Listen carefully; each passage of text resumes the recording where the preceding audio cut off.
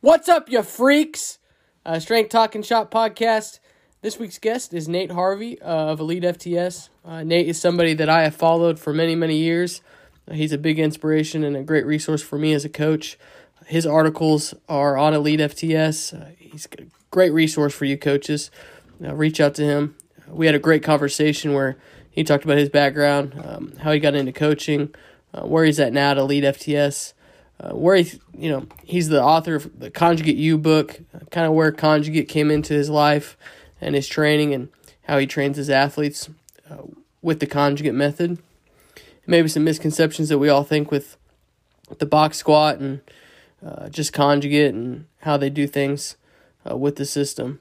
So, as always, reach out to Coach Harvey and all the coaches that have been on the Strength Talk and Shop podcast, as this is for a resource for you guys and for all the coaches out there and all the professionals to just learn and to grow in this industry and to create relationships. So I really hope you guys enjoy the episode. Feel free to reach out to me on Instagram. Strength Talk and Shop 1 is the username. Share it with your friends. If you have any recommendations for guests, go ahead and hit me up on there too as well. And always, stay strong.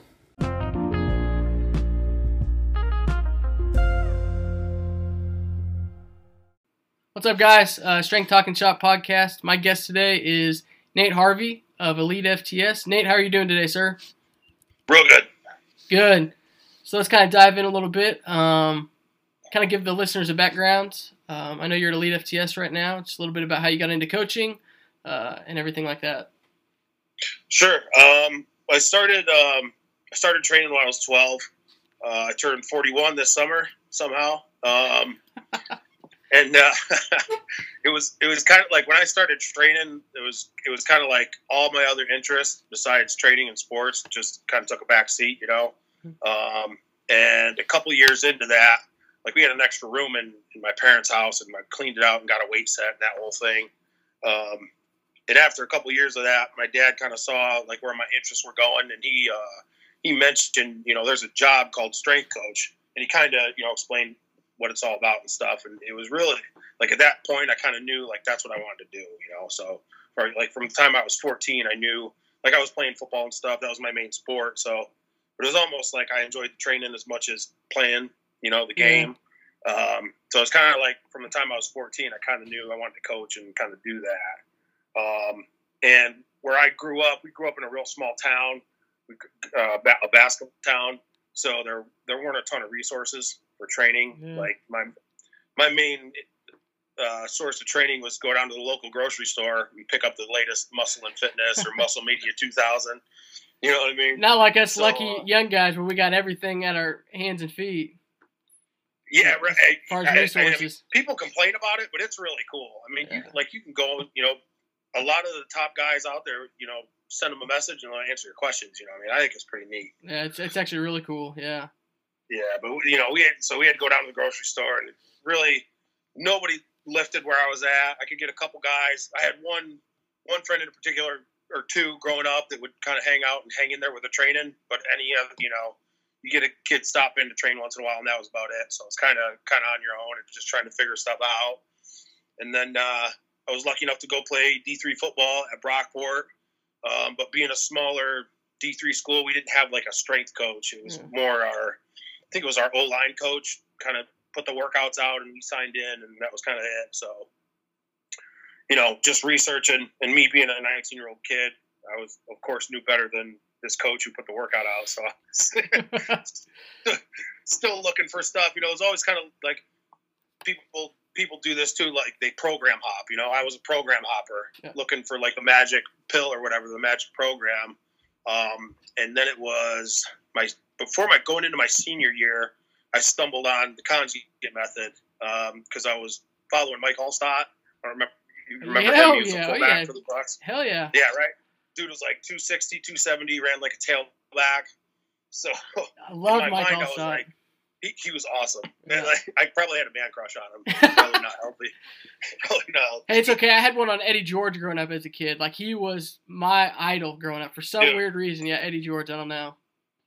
I was the same way. Like, every athlete that I would like try to follow when I was always like the biggest, freakiest guys. I was like, that dude's awesome. You know what I mean? Yeah. So anyways, I was reading an article how he was training, and they mentioned that he was using chains for his bench and squat. Yeah. So in my mind, I'm like, if I train like Allstott, I can play like him, which doesn't work like that, unfortunately. Only. But I stumbled on some articles. I found one of Louis and one of Dave's pretty much at the same time. Started talking about the conjugate method, and I was like, this. And I started reading, and like I kind of read, it was Dave's Periodization Bible Part 2. It kind of lays out the conjugate system, and I was like, this makes so much sense. You know, doing the speed work and doing the max effort, and then the accessory stuff. So I tried it going into my senior year. Senior year went great. I felt healthier, faster, stronger, more recovered than I ever have. So I was like, there's something to this, but you know, I hadn't done anything with it, you know. So like I remember going to an interview with an NFL team for just for a volunteer internship. Mm-hmm.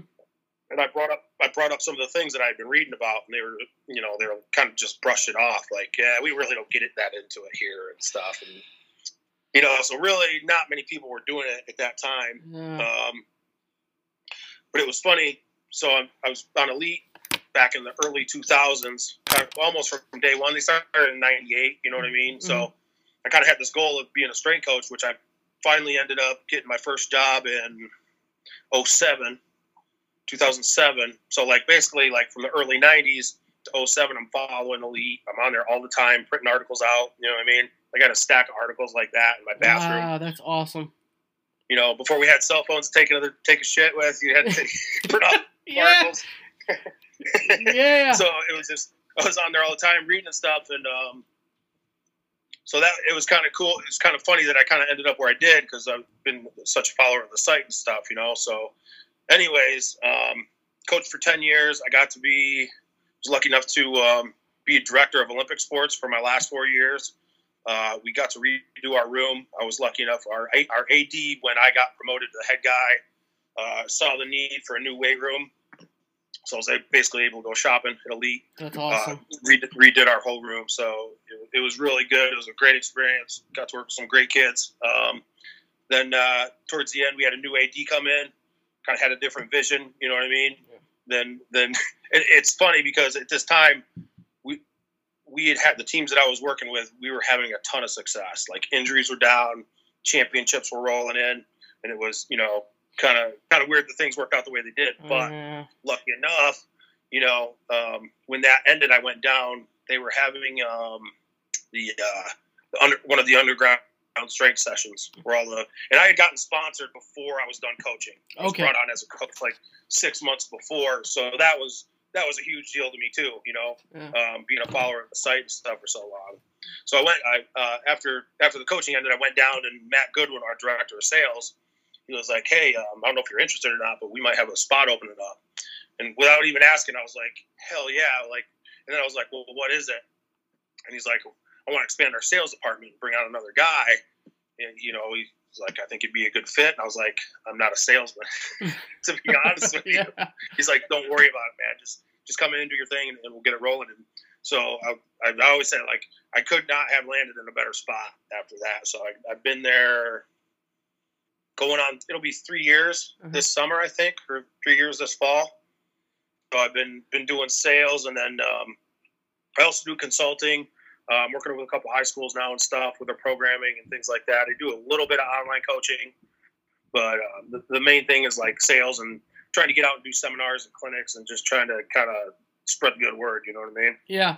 I know as somebody that's followed you for a really long time that you're a great resource to follow on Elite. So I definitely say, you know, most coaches need to get out there and listen to your articles. I know you read a book too called Conjugate You.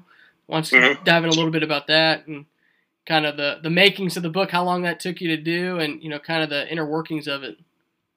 It's kind of like I was talking about, like when I did this in college, I knew there was something different. You know, I knew there was something kind of special. And even when I was done playing football, once I took all the running and stuff I had to do out of the picture, like once football was over, the strength gains that I was making was just ridiculous. Like I was starting to do stuff that I never really even thought about doing. You know what I mean? Yeah, breaking that potential. yeah, it was even kind of further, solidifying what I thought. But at the same time, I'm like a 22-year-old kid, and as I was going through my graduate work and stuff, I feel like the conjugate thing was kind of starting to pick up a little more momentum. With all the work Louis did, a lot of some college coaches and NFL guys were picking up on it, and I was very lucky. When I started at UB, we had Julia Anto was on board at the time, Paul Childress, Buddy Morris. So we had all three of those guys there who were all part of Elite at that time at this little shitty school, you know what I mean, who's barely been in D1 for a few years. So, and I'd been following this stuff, and I got to come in and start learning from those people, and then there was another guy there, Ryan Groneman. He played at Boise State the first year. I think it was the first year they went undefeated and went to a bowl game. So he was there for their turnaround, and his strength coach was Joe Ken. So I kind of had like secondhand, you know what I mean? I always talk about those guys when I go and speak. Like I was super lucky to be where I was and learn from them, because I could not have been in a better situation. You know what I mean? Can you kind of dive in a little bit more? Because I know a lot of the listeners are young coaches. Just the importance of finding good mentors, and because those three people, 4 people you just named, are people that are, some of the best in this industry. As far as I follow Buddy religiously, love you, Buddy, you're the man. But kind of dive in a little bit more of that, just how good it is to have a good mentor and stuff like that. Because I was lucky enough to have some great mentors in Quinlan and Teeter. I know we talked beforehand, but that is super important, I think, to find those mentors that can get you the right resources and stuff. It's huge. So like at that point, that was like 2007, and I had been so at that point that would have been like 7 or 8 years I had been messing around with the conjugate stuff, and I felt like I was pretty well versed and understood the system in that, but which I did. Like I got the basics, but like when you go in and see guys like Paul and Groney, and they're doing speed squats with 4 and 5 plates plus chains and bands, and the bar is just flying up. That's like seeing those things and listening and watching those guys coach. I think a lot of people miss out on this. A big thing in the industry right now is movement quality. We're watching movement, and a lot of the stuff I see online, we're not watching the movements in the weight room. And those are the ones, and I've seen this, those are the ones that make the most difference. If you just lift correctly, you will take care and have a pretty decent setup program. You'll take care of a ton of problems. So being able to come in under those, like all those people coach their ass off. You know what I mean? They didn't throw the workout out and go sit in their office. Right. Every rep is coached. So being able to see that and the difference that it made was a huge, huge benefit for me. Yeah. You know what I mean? So that's something I try to communicate to people now, is like, go learn from good people. Everybody wants to know what books they should read. And Groney said this, when I was there, he's like, I don't need to go to a fucking conference, and I don't need to read a fucking book, because I got Buddy and Paul right here. If I want to know something, I'll just ask those guys. Yeah, exactly. You know what I mean? Yeah. Not that it's bad to read, obviously. It's good to read, but you'll learn so much more, or go train with some experienced powerlifters that aren't banged up. You know what I mean? Yeah, I was given some of the same advice that you were there, and that's something that I found that has made me as a coach that much better, is reaching out to other coaches and learning on what they're working with too. And I think I heard you on a podcast talk about this too, and you just said that as well. Reaching out to other people that are outside of the industry as far as strength conditioning, the powerlifting side, or the Olympic weightlifting side and everything like that, because those are resources too. Just because they're powerlifting or Olympic lifting doesn't mean that you can't translate something over into your program. Absolutely. That's a great point. So everybody wants to go reference the newest and hottest sprint coach or sprint techniques that are going on right now, or at the time, to make their athletes stronger. Why not go talk to the strongest and most powerful athletes to get your athletes stronger? Like all my conditioning stuff and my speed, I stole from Charlie Francis. You know what I mean? It was all heavily influenced from them, because kind of when I was coming up, that was the big thing. And not like now everybody wants to quote the Jamaicans or Dan Paff, or which is great. Go to those. Like, if you're sick, if you got something wrong with your health, you should go to a specialist, not your primary care physician. Exactly. You know what I mean? If you have a heart issue, go to the cardiologist, not your primary care guy, because primary care guy, he don't know. Go to the specialist and then pull. You know what I mean? So do the same thing with your coaching. Yeah, I think that's massive because that's where you find the most growth is you find some differences in your programs that maybe that you can bring over and everything like that. And like we were going back talking about other coaches too, you know, I made it a big point of visiting as many coaches as I possibly can when I'm in a given area because I'm going to learn something from them. I might not like it, or I might not exactly use it, but I can always try it out for another time and everything like that. And plus, you get to see other coaches coach. How do they coach? How do they cue things up? Why do they cue things up and everything like that? So I think that's massive. Where do you see people screwing up with conjugate training? Like when they're programming for their athletes or wanting to implement it in and stuff? I think they want to modify too much. Yeah. If I could think of like one general thing, like we ran a pretty similar system kind of to what Westside did. Uh-huh. You know what I mean? We took that basic template and we would change things up here and there. You know, we weren't wide all the time on our box squats. We throw in some unilateral stuff, jumps, mobility. But I think people think that conjugate's designed for powerlifters, so they're scared to, you know, make it too similar to kind of the traditional template. Yeah. So I think they start modifying it too much, and they're kind of overthinking it. Yeah. Like if you just take a basic conjugate system and throw it in on some athletes, and if you coach the movements correctly, which will take care of, like I said before, most of your problems, you'll get some really good results. Yeah. You know, I think people are scared to box squat too.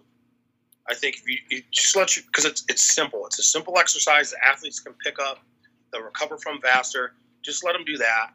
It'll save you so many headaches as opposed to free squatting. Yeah. You know what I mean? How many coaches want to bang their head off the wall after every session because none of their kids are squatting to death? Yeah. Throw a box in, teach them to box squat right. They'll pick it up in a couple weeks, and you're good to go. Those are probably the biggest two mistakes I see. I like what you said there as far as like getting them to a spot where they need to because they know the box is there. So one thing I know I've seen coaches use are like those bungee cords that their kids need to, you know, they have their ass touch the bungee cord and then they'll come up. I don't know, have you seen those? So yeah, I think that's great and all, but a box, it's so much easier to set up. I ain't got to mess with these stupid ass bungee cords that are going to pop in my face and, you know, smack me or whatever. So where do you see people going wrong with the box squat? And then I want to counter off of that too. I had a conversation with somebody a couple days ago, and this was for powerlifting purposes because I know you compete in powerlifting as well. Why box squat for a powerlifting meet when you're not going to use that in the meet? So the most common mistakes I see on the box squat is not keeping a perpendicular shin angle. Yeah. I think that's huge, and I know there's the big thing in the industry right now is ankle mobility, and athletes need to have ankle mobility. I completely agree, but I don't think you build that skill into your main power development movement. Okay. You know what I mean? Yeah. So like don't try to achieve ankle mobility with your squats. Right. Work on it separate, because to me, when you keep a perpendicular shin angle, which is what you should get when you're box squatting, you're pushing more stress and load into the glutes and hamstrings, which is what everybody talks about. That's what everybody wants. That's why everybody squats, right? For glutes and hamstrings. Right. When your knee goes forward and your feet are too close, you're not doing what you say your objective is. Right. So that's the biggest thing, is that perpendicular shin. The next biggest mistake I see is the box is too high. Mm. You know, with athletes, you don't have to be competition parallel, but you should be within an inch or two. Mm-hmm. You know what I mean? So those are the biggest mistakes. And then with powerlifting, to me, it just saves wear and tear on your body. It saves wear and tear on your knees. A good thing to do if you're a powerlifter and you're not comfortable box squatting and then just go into the meet and squat, throw in some free squat once in a while. You know, maybe once a month, maybe on your speed work, Yep. maybe every other week, whatever. Everybody's kind of different. You know, I have some online raw clients they've done pretty well. What we do is a lot of times we do our speed work without the box. So the weight is less, you know, it's 50 to 60, 70%, whatever we're going to use, but it's light enough where they can kind of think their way through the set Yeah. And keep their form good and work on the speed and then kind of ingrain the technique. But on the heavy days, we'll throw the box in for a little bit of reinforcement. And then kind of, you could almost look at it like an overload. You know what I mean?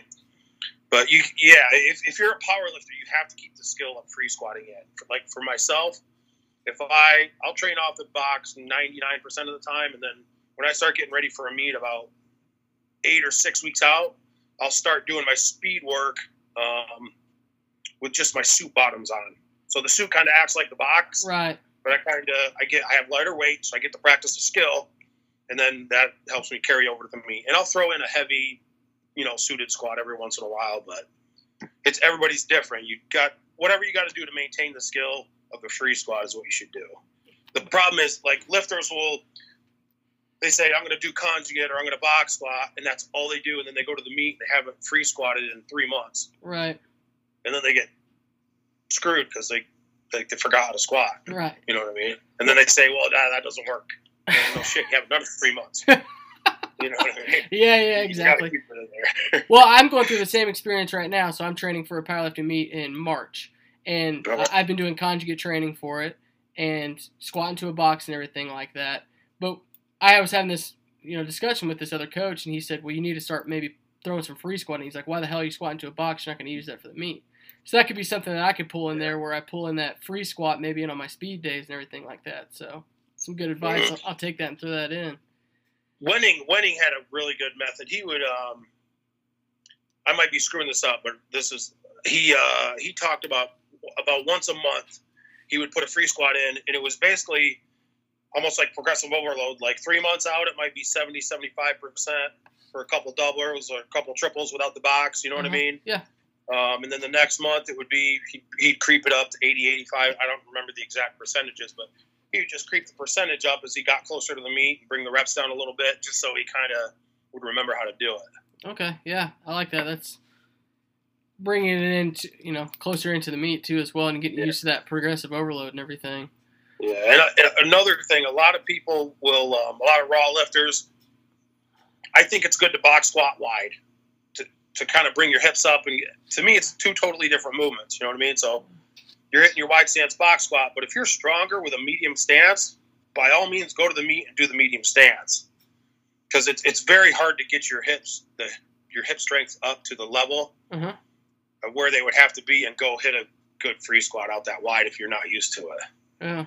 You know what I mean? Yeah. So they're two different things. It's just two different tools.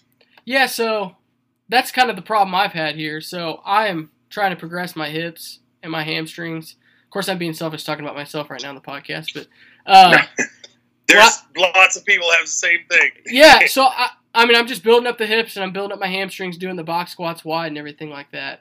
But when I was doing my competition, I was trying to still do it wide, and it was not going. I was not getting to depth as well as I was not having that hip mobility.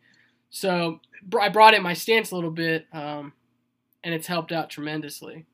So, but I'm trying not to pull too much on the quad though too.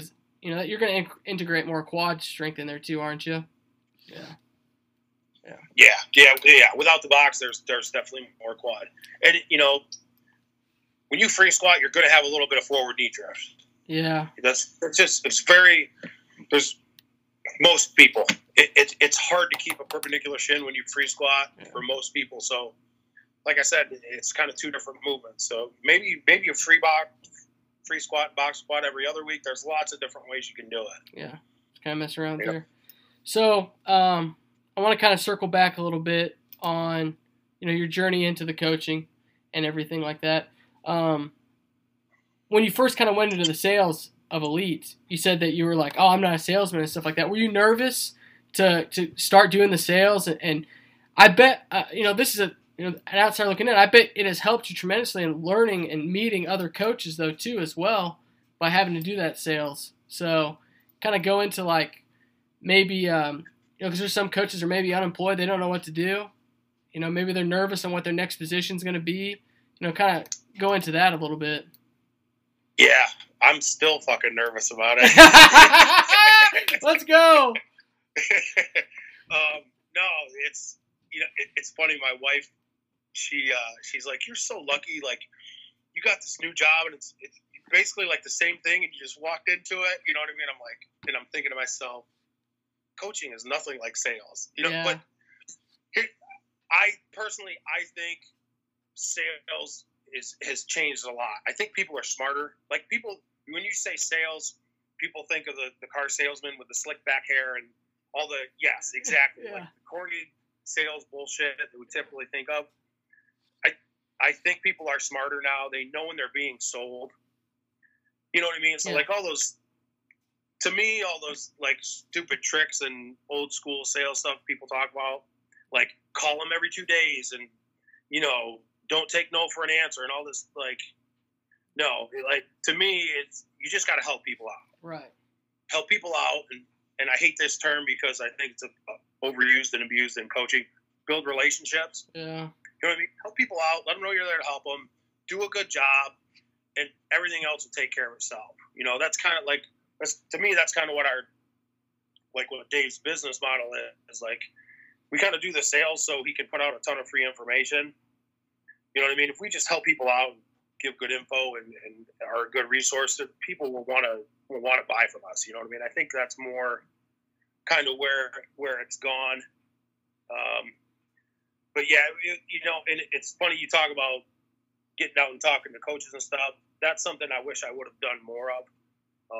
When I was coaching, you know, I was there all the time. It's just you got to be on all the time, all day long. A lot of these guys have groups all day long. You know what I mean? Yeah, you're stuck inside your weight room. Yeah, you're stuck in your weight room for 8 hours. Yeah. You know, I remember talking to my assistant, just kind of within the last year that I was coaching. It was like, and I told him, I'm like, dude, I don't want to. When I'm not here, I don't even want to think about training.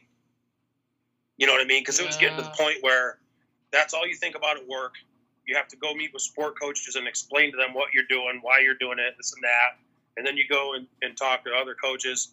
And it was all, you know, it was just like, as much as I love training and it's a huge part of my life, I was getting to the point where it was like, I don't care. I don't care what anybody else does. Like, I don't want to talk. So now it's like refreshing. You know, now I'm not doing that all the time. So if I get a chance to go talk to a coach and pick his brain, I like it. Now that, you know, I'll listen and I'll probably learn some things. Whereas before it was like, I don't care what percentages you use. I don't want to hear about core or movement quality or shove all that stuff up your ass. I don't care. You know? Yeah. But coaches got to realize, and like when we kind of talked about how, like, I was a little bit panicked, like, how do I do the sales thing or whatever? Like, you've had to do more than just coach to get that job. Like most coaches, you have a huge skill set that you probably don't even realize that you had to use to get and keep that job. Mm-hmm. Like, just so when I got let go, the first thing I did, it was on a Friday, and we were building a deck out behind my house. And it was probably the best thing I did. I came home that weekend, and I didn't think about trying to get a job. I didn't think about anything. I just went out and worked on my deck. Like, I sucked down a bunch of coffee, maybe a couple of whiskeys, and I worked my ass off on the deck. And I had a notepad. And anytime I would think about, like, an idea, something I could do, somebody I could call, my book is when I'd been thinking about the book, but that was, at that point, I was like, now we're going to do it. You know, so I had like 3 pages of notes of things I might investigate or look into, just ideas. But other than that, I just got away from everything, try to clear your head a little bit. You know what I mean? And in that process, I was like, you know what? So I had all the, like, for instance, I had these hundreds of athletes, and we had pretty good athlete buy-in. Like, I felt like most of our kids didn't hate training. They didn't mind coming to the weight room. A lot of them were really bought in and liked training. A lot of them liked training more than their sport. You know what I mean? Huge. So I'm like, okay. Yeah. So I was like, so how do we do that? Okay. We used to do this, you know, like the kids knew we were passionate about it. We did our best to help them out. I didn't use a bunch of stupid one-liners to get them to buy in and all this, you know what I mean? So I was like, okay, let's take those things and maybe I can take that into something else and we can, you know, kind of spin it off and use it another way. You know, it's a power lifters. Dave, I'll use Dave for example. Dave kind of took his lifting passion and switched it over to the business. You know what I mean? Mm-hmm. And now he's doing great. Look at Mark Bell. You know, was a top-level power lifter. He took that training passion or competition passion and pushed it into his business. You know, I think even in the fitness industry, there's a ton of meatheads out there. If they would take that and be able to spin it into something else, they probably could make a ton of money. Yeah. You know what I mean? So it was kind of stepping back and taking that time to say, okay, we gotta make a transition. How am I gonna? I don't know much. Like, training is pretty much what I've spent my freaking life learning about. How do I take those things and kind of spin it into something else? And like I said, luckily it kind of worked out. Yeah, there's a lot to dive into right there. The taking the step back and dissecting what you've accomplished. I think a lot of coaches don't take the time because, like you said, you're in the weight room from 4:30 in the morning until 7:30 at night. You don't get that time to self-reflect and look back on what you did with your athletes and everything like that, and to build upon. Myself, I'm currently out of the industry, so I'm working at a different career route and everything. And it doesn't mean that you can't still get better at your craft and take those things that you had in coaching and going in a different avenue and everything like that. So I think there's a lot of good information that you just said there on the transition of, from coaching to not coaching. And, it all comes down to also being in a great spot once you leave. And I think being at Elite is probably just, as a consumer, it's the only place I buy my stuff from. So I think it's great. Yeah, we appreciate it. Yeah. But yeah, I said before, man, I couldn't have asked for a better spot, really. Yeah, that's awesome.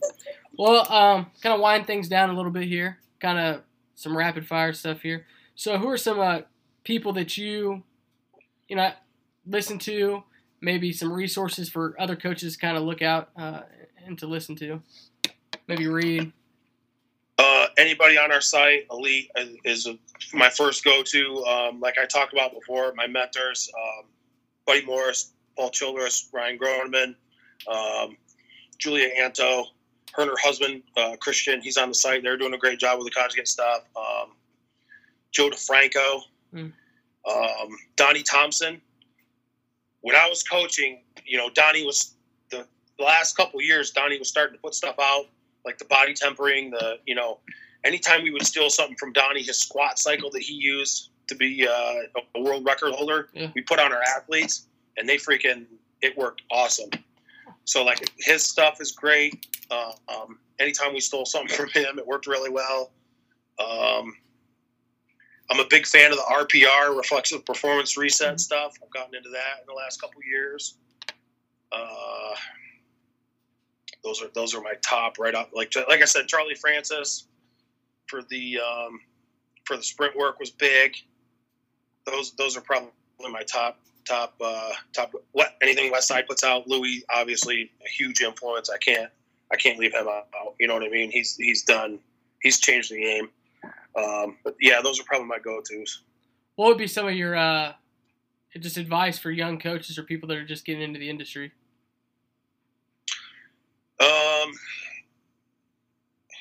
Talk to a lot of people. Talk to people that have been in it a long time. Don't always go for the new flashy stuff. Not that there's not a ton to be learned from everybody, but people will complain about their exercise science degree, how it doesn't help them coach.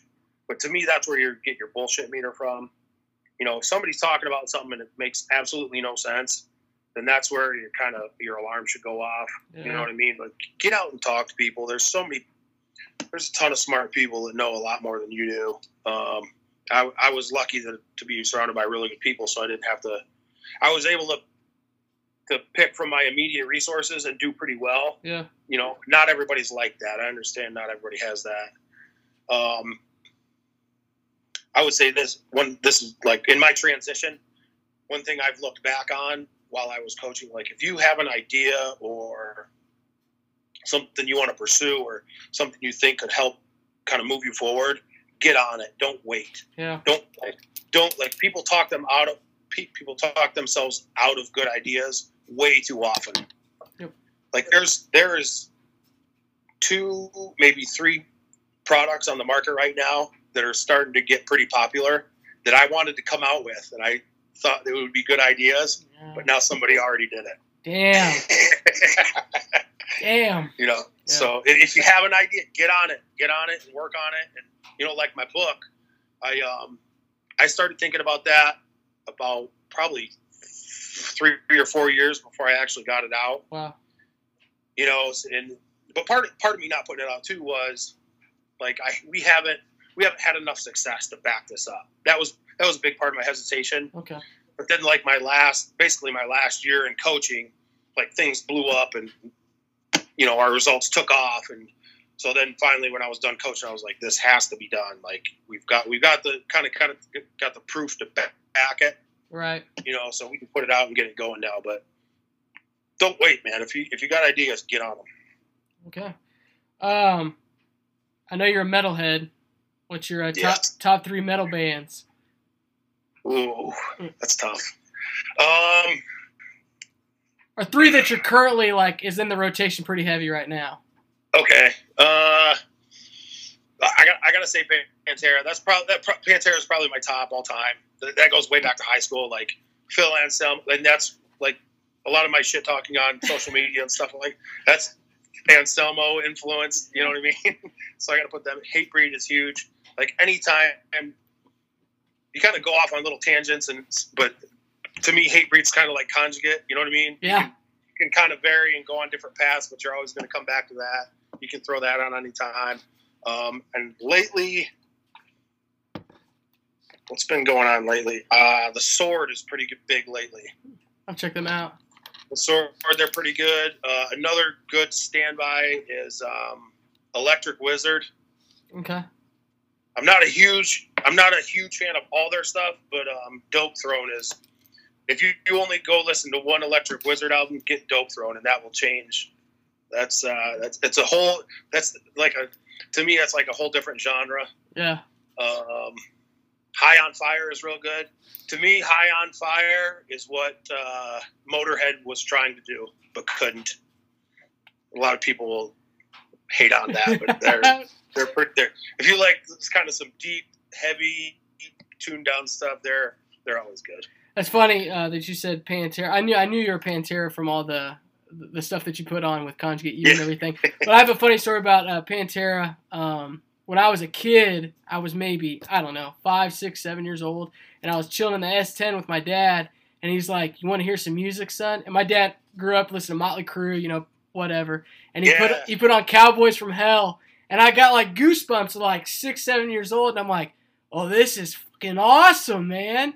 And ever since, I've been a diehard Pantera fan, and that Cowboys from Hell album will go, you know, bar none, probably one of my top albums I listen to, and that's pretty good. Hatebreed's always in the rotation too as well. So your dad's a good man. That's a fucking awesome story. Yeah, I will to this day I can remember the road we were on, and when he put that on, and you know, just that first guitar riff, I'm like, holy shit. I was the same way. I was in high school, and I had heard. So like I was, you know, I grew up watching Headbangers Ball. Mm-hmm. For Pantera song I heard was This Love, and then I saw the video for Walk after that, and I'm like, oh, because it's the concert footage, and they come out over the crowd, and everybody's moshing and shit. Yeah. Oh my god. But yeah, man, that the Cowboys from Hell, that opening riff. Oh, unbelievable. Yeah, and you know what? If you ever get a chance, go listen to ZZ Top LaGrange. Uh-huh. I think they stole that riff. Oh no! It's sped up a little bit. I could be wrong, but Dimebag stealing riffs. Dang it! Hey, I don't care. He did it better, so fuck ZZ Top. Hell yeah! Well, I appreciate you coming on today, Coach. Appreciate you. You know, just giving some good information to everybody. If people want to get in contact with you, as far as sales, information, just to talk with you and ask questions, how can they get in contact with you? Probably the easiest way is go over to Instagram. It's Nate Harvey 2600. Mm-hmm. My phone number, email, and all that stuff's listed on there. Email is nharvey@elitefts.net. So I got shit all over the internet, so it's pretty easy to find me. Yeah. Check him out, coaches. He's got awesome usually daily exercises and everything like that. I've stolen a couple of them here and there, and it's good stuff. But thank you for being on today, Coach. And as always, everybody, stay strong.